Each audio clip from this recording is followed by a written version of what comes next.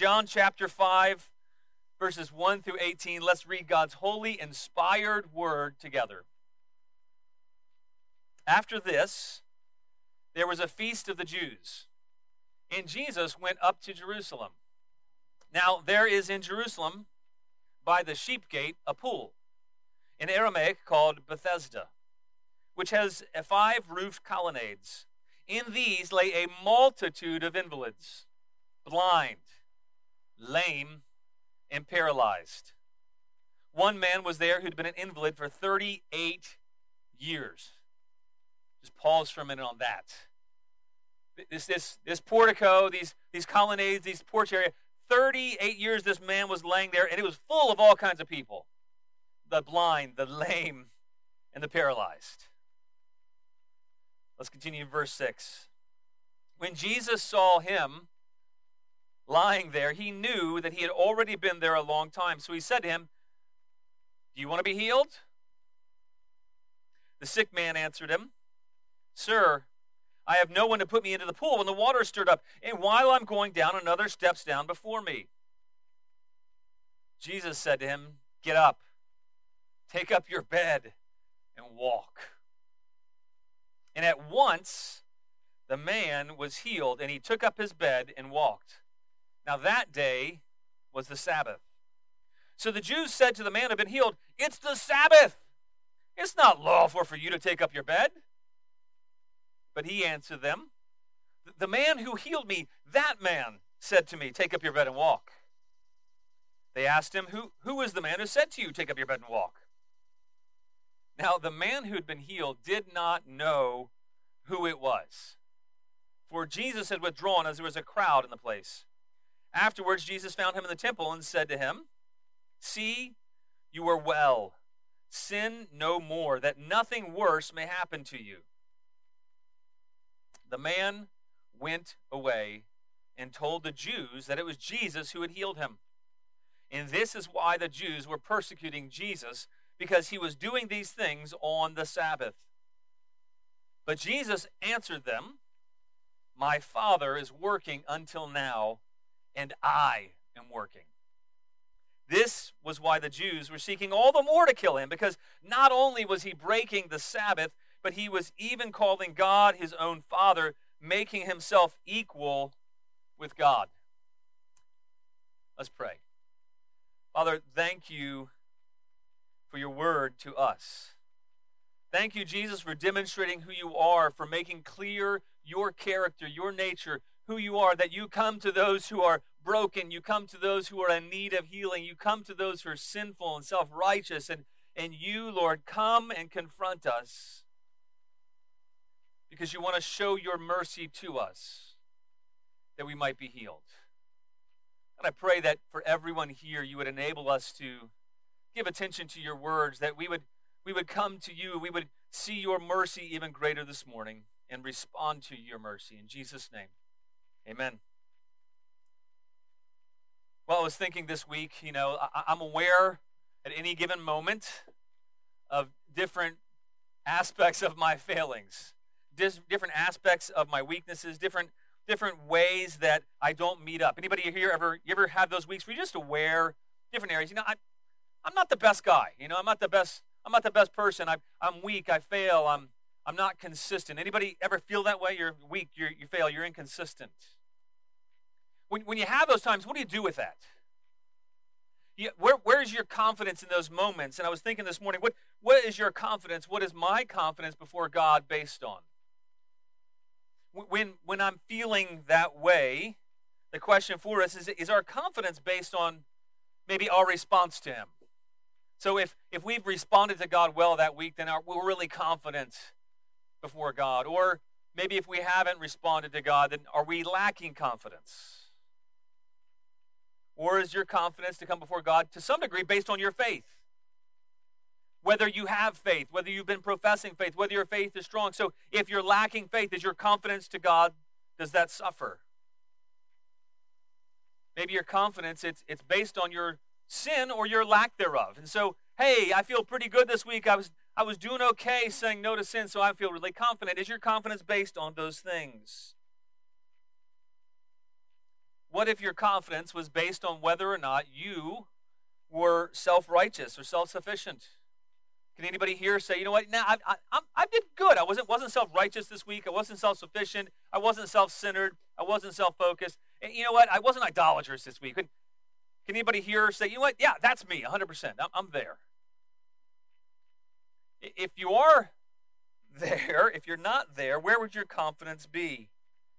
See, this morning, we need to see Jesus, and that's something repeatedly that John does for us. He helps us see different aspects of who Jesus is so that we can see him and then respond to him in belief. And this morning, I believe that God would have us see the mercy of Jesus. But mercy in a different way. You see, Jesus, the main theme, the main idea that we're going to see this morning is that Jesus, he mercifully confronts us so that we might be healed. Jesus mercifully confronts us. He mercifully addresses us. He mercifully comes to us. He confronts us in our brokenness. He confronts us and comes to us in our sinfulness. And he does that in order that we might be healed. The goal is that we might see his mercy and that it might give us confidence to respond to him in faith. Look down your Bibles at the first 9 verses, really. What we see in these verses is that Jesus comes to this very broken man. I love the scene that we see here. Look down your Bible. It says, after this, the feast of the Jews, Jesus goes up. Jesus is keeping God's laws. He is fully obeying God's laws in every way, even though he doesn't keep to man's laws that they've added.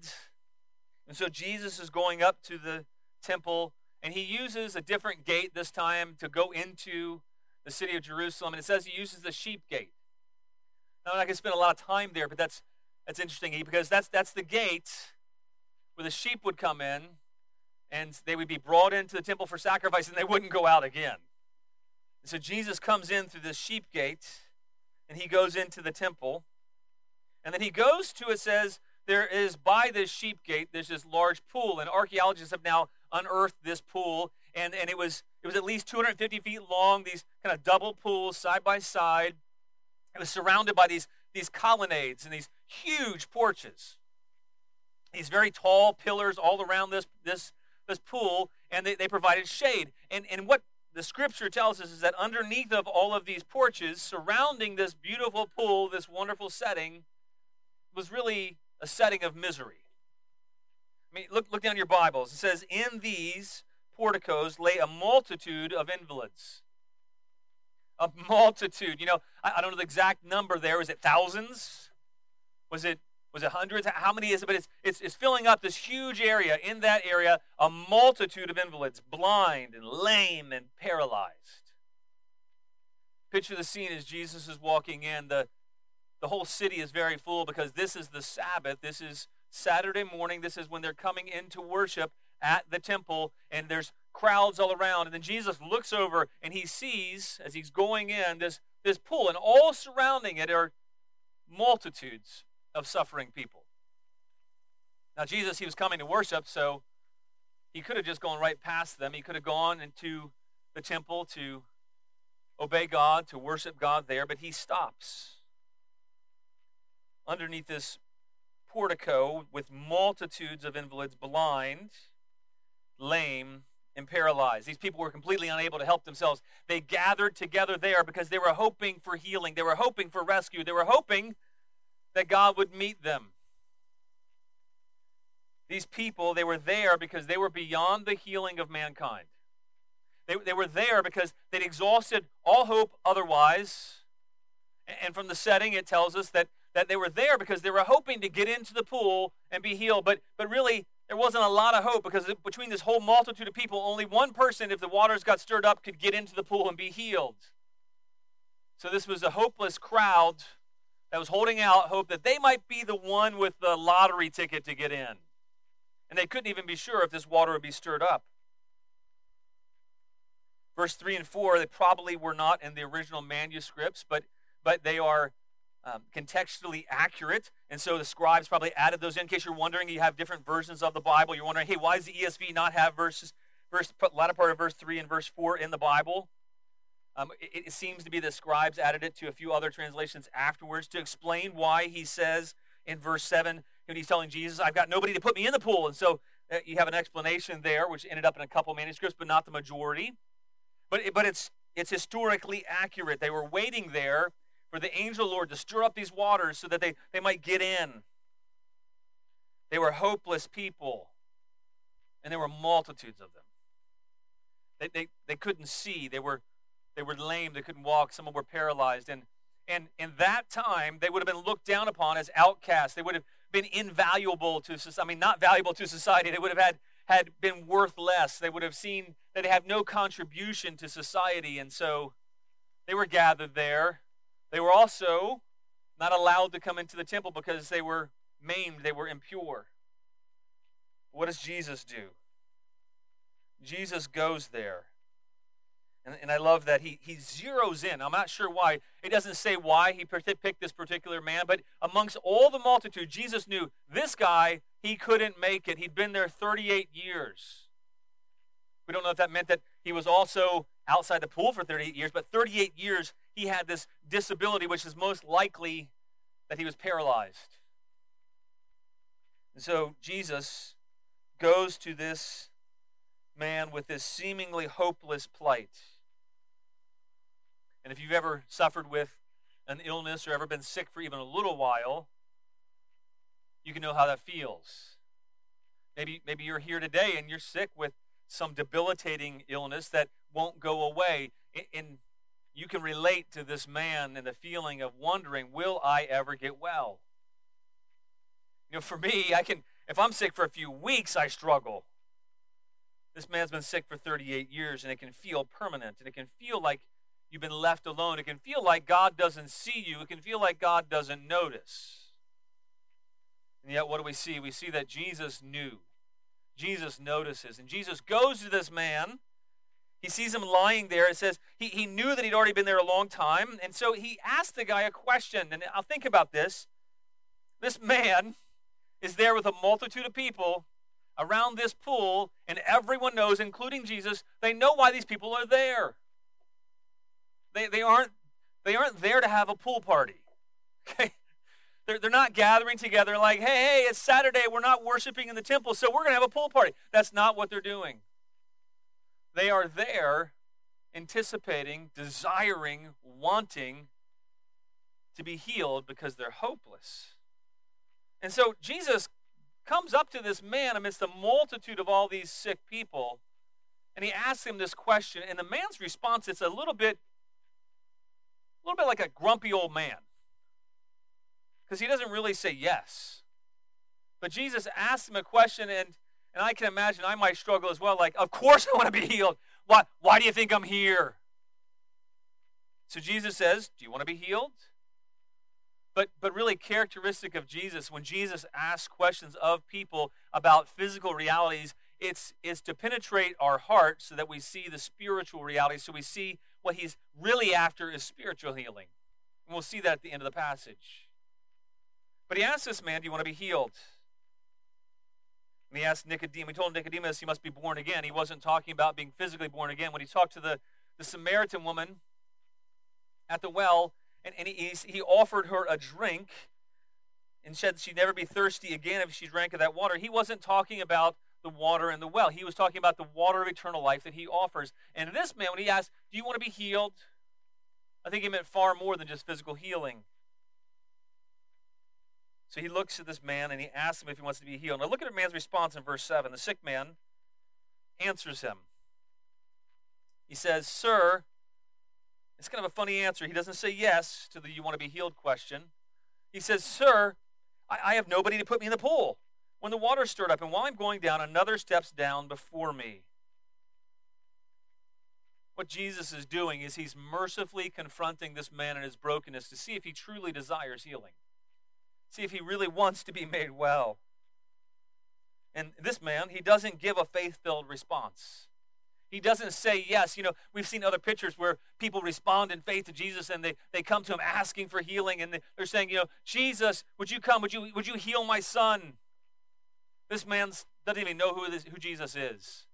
He doesn't recognize him. He's not coming to Jesus, yet Jesus comes to him.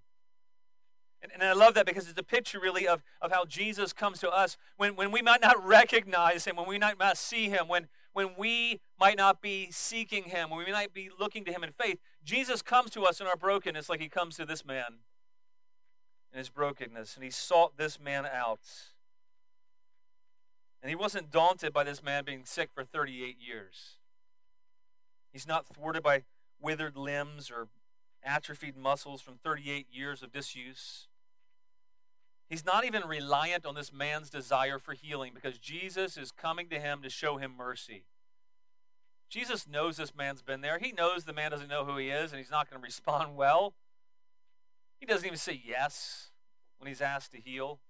You know how many of you, when Jesus comes to you and he says, I want to help you in this area, you start to give excuses and reasons why it's difficult. Well, Jesus is not off-put by that. He doesn't hear a profession of faith from this man. But in the absence of any apparent faith, in the absence of any request, in this seemingly hopeless suffering, with no end in sight, Jesus comes to him in his brokenness, and he makes the man well. John wants us to see that, so we see the character and nature of Jesus. So we see that it doesn't depend, Jesus coming to us doesn't depend on us. It doesn't depend on our response to him. It doesn't depend on our recognition of him coming and being at work. It doesn't depend on our faith. It depends on his mercy. And it's a picture of utter mercy. Jesus goes out of his way to speak to this man. He knows his condition and he engages him. He is the one to take initiative, just like he takes initiative with all who are broken today. And at this pool of Bethesda, and I love that little detail that John gives. There's no throwaway details in the Bible. The pool of Bethesda, it can be translated the house of outpouring or the house of mercy. And in this pool of Bethesda, this pool that's supposed to be a house of mercy, Jesus fulfills the name. And he has true mercy on this man, even when he didn't ask for mercy. And into this man's helpless state, he speaks a command and he heals the man. Look at verse 8.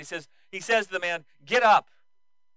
So how does he respond to this man's unbelief, this man's reasoning as to why he's not healed? This guy's not even looking in faith to Jesus. He's not saying, "Yes, I want to be healed. Please heal me." He doesn't respond to that with saying, "Well, fine. If that's your attitude, then I'm going to leave you alone." No, he speaks into the man's life a word, a merciful command. Just like Jesus speaks into each one of our lives the merciful command to get up. Take up your bed and walk, he says. He didn't see faith in this man, yet Jesus spoke a healing command. And it says at once the man was healed, and he took up his bed and walked. Jesus wasn't limited by this man's long-term needs, and he's not limited in any way by our long-term needs.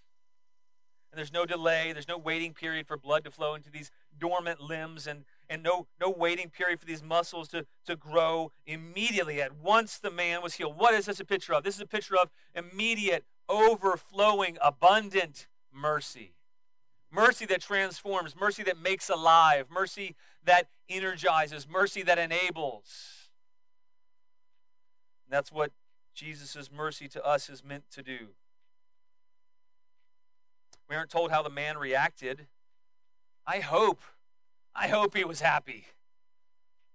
We aren't told what he did immediately in responding, but I can only imagine he must have been shocked as all of a sudden everything starts growing and he has muscles again and he stands up.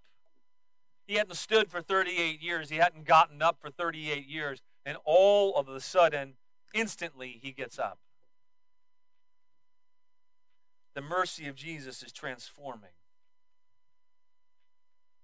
Jesus gives mercy, and he mercifully confronts this man and us in our brokenness. But not only that, he didn't stop there, because just simply to heal the man physically would not have been enough. Something far worse could happen to the man. And so Jesus, he comes. He doesn't leave the man alone. Look down your Bibles. Here's what happens and transpires. Verse 10 says, the Jews said to this man who had been healed, it's the Sabbath, it's not lawful for you to take up your bed. But he answered him, the man who healed me, that man said to me, take up your bed and walk. This guy is still not, he's still not in faith, and he's actually blaming Jesus. He's not grateful and thinking, wait a minute, I got up because I got healed. That's why I got up, because now I can walk. No, he says, that man healed me, that man told me to get up, and it's kind of like Adam all over again. He's persisting in sin even though Jesus mercifully healed him. He says, that man said to me, he's blaming him, take up your bed and walk. The legalists, though, they didn't stop at the most important part of this man's response. The Jews, they didn't say, why then, how then are you healed? No, they focus on him walking with his bedroll. And what we see is Jesus confronting not only the legalists, but Jesus actually confronting this man in the midst of our sinfulness, in the midst of his sinfulness. And that's what he does for us as well. Jesus confronts us not only in our brokenness, but in our sinfulness, because simply to heal us physically would not be good enough. Jesus is after something far deeper.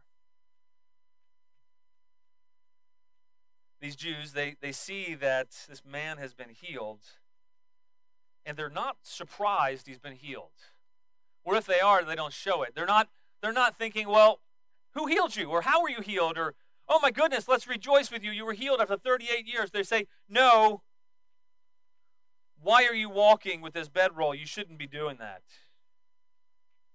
You know, God gave the law that said that no work should be done on the Sabbath. The Sabbath was to be kept holy. And what that really meant was that they're not to be engaged in their normal occupation. It didn't mean they weren't supposed to do anything at all. Just don't be engaged in what you're normally doing for work on the Sabbath day. Take a rest from your work and honor God. And so this man obviously was not a bed maker. He wasn't a furniture mover. You know, it wasn't one man in a bedroll. He didn't have a business. But the letter of the law that they had put in place, it dominated the spirit of the law. They were more concerned with this outward conformity than with a heart towards God. The law, it was meant to display God's grace, his goodness, his mercy, and yet they'd removed any grace with their laws. And they were more interested in upholding their oral traditions than they were in responding to the mercy of God and showing kindness to this man. And yet the mercy of God is meant to actually affect us so that then in turn we show mercy and kindness to others. They needed to see the mercy of Jesus, and yet their legalism kept them from seeing the mercy of Jesus because their legalism kept them thinking that that was the basis for their merit to come before God.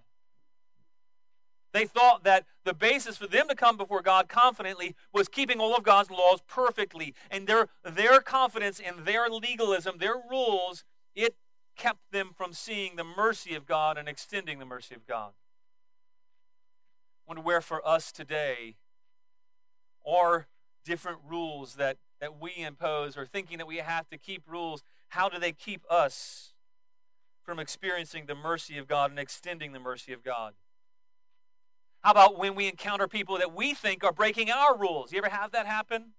When you have certain areas that are taboo for you as a Christian. When people behave in a way that you don't think a Christian should. When they do things that you're thinking, hey, I'm not comfortable doing this thing, and you impose what your convictions are on someone else, and thereby instead of responding with mercy and kindness, you respond in legalism, and you're not experiencing the mercy and kindness of God because you've subtly gotten into the place where you believe that you keeping your convictions, you keeping your traditions, that's the basis for your confidence. And you think, how dare they? How could they? How could they vote for that political party? How could they have that thought? How could they believe that thing? How could they do this? How could they do that? How could they, whatever is in your mind, fill in the blank? Anybody here have those taboo areas where you struggle with other people having liberty in areas that you believe that Christians shouldn't have liberty in? Anybody have those issues and problems? Come on, you got to be honest here. Anybody have any preferences that you have a fellow believer that they go against those preferences and those convictions and you doubt whether they're really Christian? You ever have that happen? Come on, I do. Especially if you're on Facebook. And yet, what that's a sign of is that you've let the law become your guide instead of mercy. Instead of the mercy of God, instead of you saying that the mercy of God is the means by which you have confidence to come before God, you think it's you keeping these laws, and so you think that other people violating these things, they surely can't come to God. And you forget that God has mercy on all of us as sinners. He has mercy on all of us in the midst of our brokenness and sin. And once you get that, it will enable you to extend mercy as well. They were more concerned with outward conformity than with a heart towards God. They missed the most important things, and they focused on their own ideas of what pleasing God meant, conformity to a standard that God hadn't even given explicitly. You ever have standards like that? You know what legalism does? It does this. It negates the mercy of God and fails to respond to others in light of God's mercy. Instead, here's how they responded in verse 12. They said, "Who is the man who said to you, take up your bed and walk? Who is that guy? We're going to make him pay.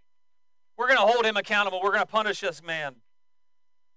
But instead of caring, instead of asking who it was who'd healed him and asking the right questions, instead of seeing that God had had mercy on this man and extending mercy and grace, they wanted to go after him.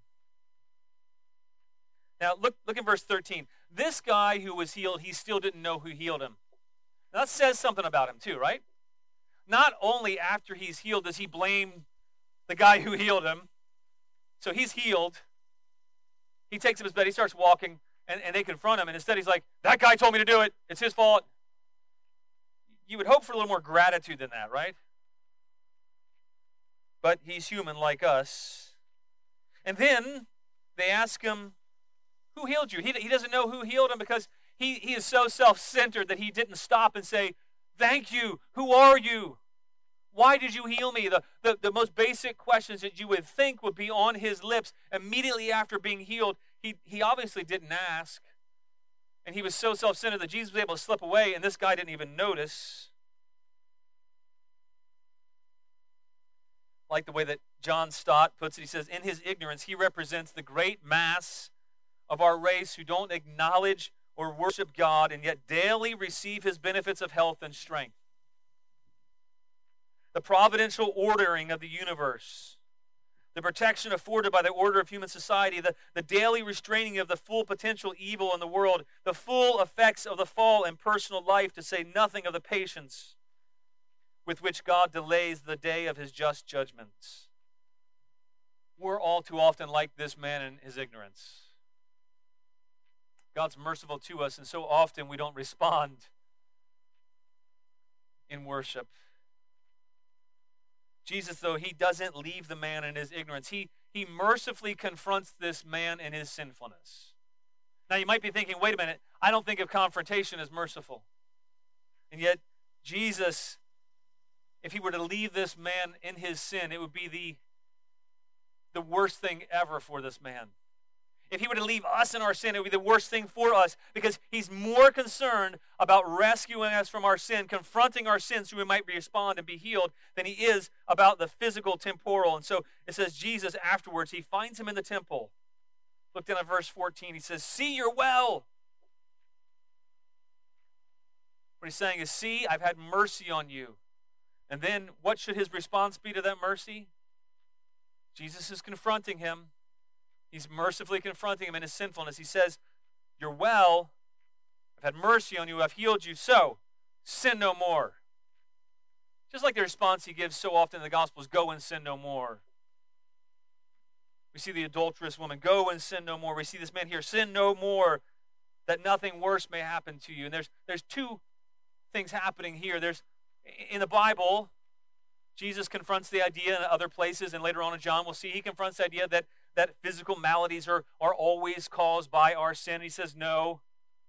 It's just a product of being in a sinful world. But in this man's case, he leaves that door open and says, yeah, sometimes it can be. In this man's case, it seems as if he is sick because he's lived a sinful life. But then he says, sin no more, that nothing worse may happen to you. And you think, well, what's worse than being paralyzed?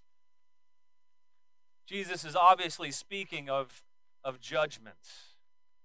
Go and sin no more, so that what is truly worse, the final judgment, might not happen to you. This man still had not yet responded. And Jesus came to him in his brokenness, came to him in his sinfulness, and confronted him. Why? So that something worse wouldn't happen.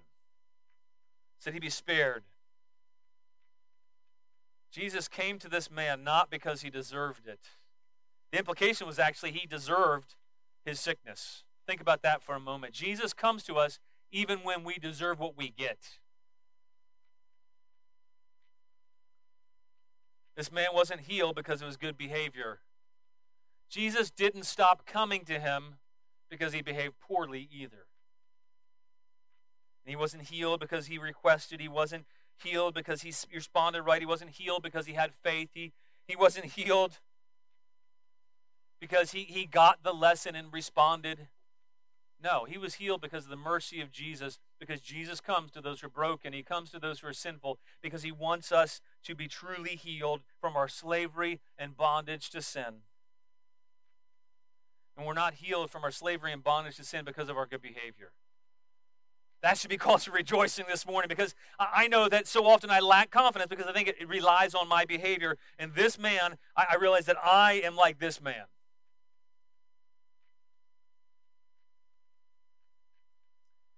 He responded to this merciful healing of Jesus with self-centeredness, with blame shifting, and yet Jesus continually came to him. And he points out the man had been healed, and the only appropriate response to God healing him was to sin no more, to repent, and to worship God by obeying him. Jesus took the initiative, and he takes the initiative with you. He's not left you alone in your brokenness. He's not left you alone in your sinfulness, and he does not. What does he do? Look in verse 15. I want you to see here that Jesus actually confronts self-righteousness in this verse as well, because Jesus confronts our self-righteousness. The Jews, they were self-righteous, obviously. They were trusting in their own ability to keep the law, to be acceptable before God. And so it says this man went away, and so still he hasn't responded right because he's tattling on Jesus still. In verse 15, he says he went away, he told the Jews that Jesus healed him. And this, it says, was why the Jews were persecuting Jesus, because he was doing these things on the Sabbath. The legalistic Jews, they were persecuting Jesus because he was healing. He was extending the mercy of God on the day when God wanted to extend mercy to his people. Some irony there. And how does Jesus respond? You see, they're not asking Jesus a question, these legalistic Jews. It's kind of funny. And in verse 16, it says the Jews are persecuting Jesus, but it doesn't say they asked Jesus or confronted Jesus or spoke to him at all. They're persecuting him. And Jesus answered their persecution. He saw their hearts. He said, my Father is working until now. Yes, the Sabbath is about a day of rest, resting in God's work. But listen, God hasn't stopped working to extend his mercy. If God mercifully did not continue to uphold all things by his hands at all times, we would all be instantly dead. And he's saying here that my Father is working. Don't think that when God stopped creating, that he stopped working. He rested from creation, but he didn't rest from his works. And you know that, Jews, is what he's saying. You know that. Because if God stopped working, you wouldn't breathe and nothing else would work. And so he says something here, and he claims something of himself. He says, my Father is working. It's something the Jews would never say. They would say, our Father, collectively. But he speaks of God personally. He says, my Father is working until now, and he gives justification for what he does by saying, and I am working. I'm working because I am the Son of the Father, and I'm doing what I see my Father doing.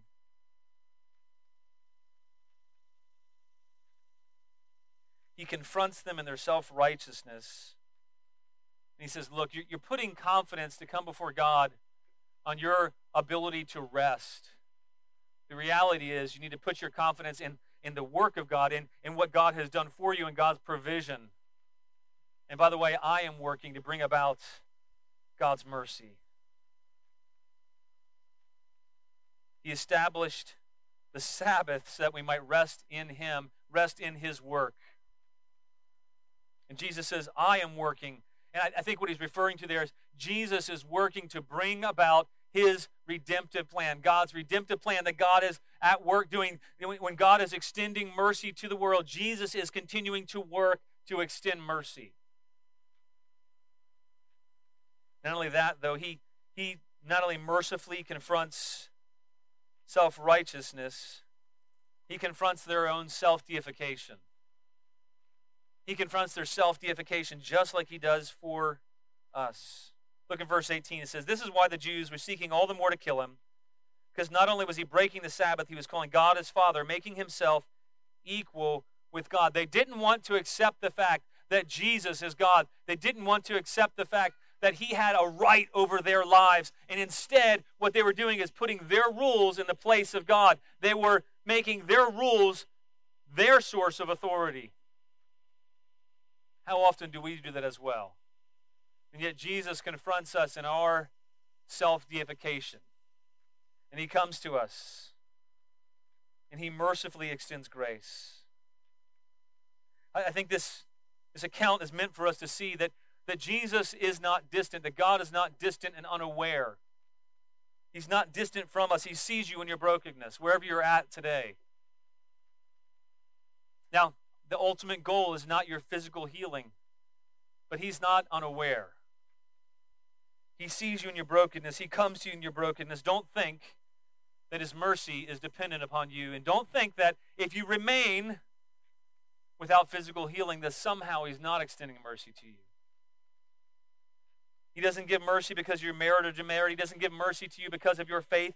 He doesn't give mercy because of a right response. But he gives mercy because he is merciful and he is working to redeem. This man was healed physically, but more importantly was his spiritual healing, so may not have far worse happen. And if you have not responded this morning to the mercy of God in your own life, this message is meant to confront you, so you might receive God's mercy. So you might respond to him and say, God, I need you. I see that you're merciful to me. You've been merciful to me my whole life, and I want to respond to you, and I want to respond and repent of my sins and then worship you in response. For all of us, he's seeking to confront us. In our brokenness, he mercifully comes to us. In our sinfulness, he mercifully comes to us. If God has corrected you, if you become aware of an area where you have fallen short of the glory of God, where you have fallen short of God's laws, his commandments, that is the mercy of God, that you might experience his conviction and repent and have freedom to worship him in response. He mercifully confronts us in our sin. He mercifully confronts self-righteousness and self-deification. And we can respond to his mercy with repentance and obedience and faith. Our confidence, it flows from the fact that Jesus comes to us mercifully. He has compassion on us, confronts our sins, not so that he might leave us there, but that so we might not go and sin no more. We can be confident that nothing worse will happen to us. I love how Paul applies this passage in Romans 12:1. You can write that reference down if you have a notepad. Romans 12:1, Paul says, I appeal to you, brothers, by the mercies of God. That's our motivation. I appeal to you, brothers, by the mercies of God, to present your bodies as a living sacrifice, holy and acceptable to God, which is your spiritual worship. That's how we're to respond today. It's God mercifully comes to us in our brokenness. He confronts us in our sin. Why? Not so to make us wallow in condemnation, but so that we might respond to him in spiritual worship, offering our lives as a living sacrifice to him. Amen? As we pray, I want the band to go ahead and come up, and we'll close. Let's close with You Are Good, if that's okay, Philip. Is that all right? Excellent. Let's pray. Father, thank you for giving us this account, this picture of who Jesus is, of who you are, of your mercy and of your grace. God, I pray that we would recount all the ways you've been merciful to us, that we would see that you came to us in our brokenness when we weren't seeking you, when we didn't have faith, when we don't have faith, when we don't respond rightly, you come to us. So I pray that we would see that you mercifully confront our sins, whether that's through other people or through personal conviction by the Spirit. And God, I pray that we would see that that is your mercy. And Father, I pray that we would respond to you in faith, that we would have confidence to come before your throne of grace to find mercy and grace in time of need. In Jesus' name, amen. Let's stand and sing.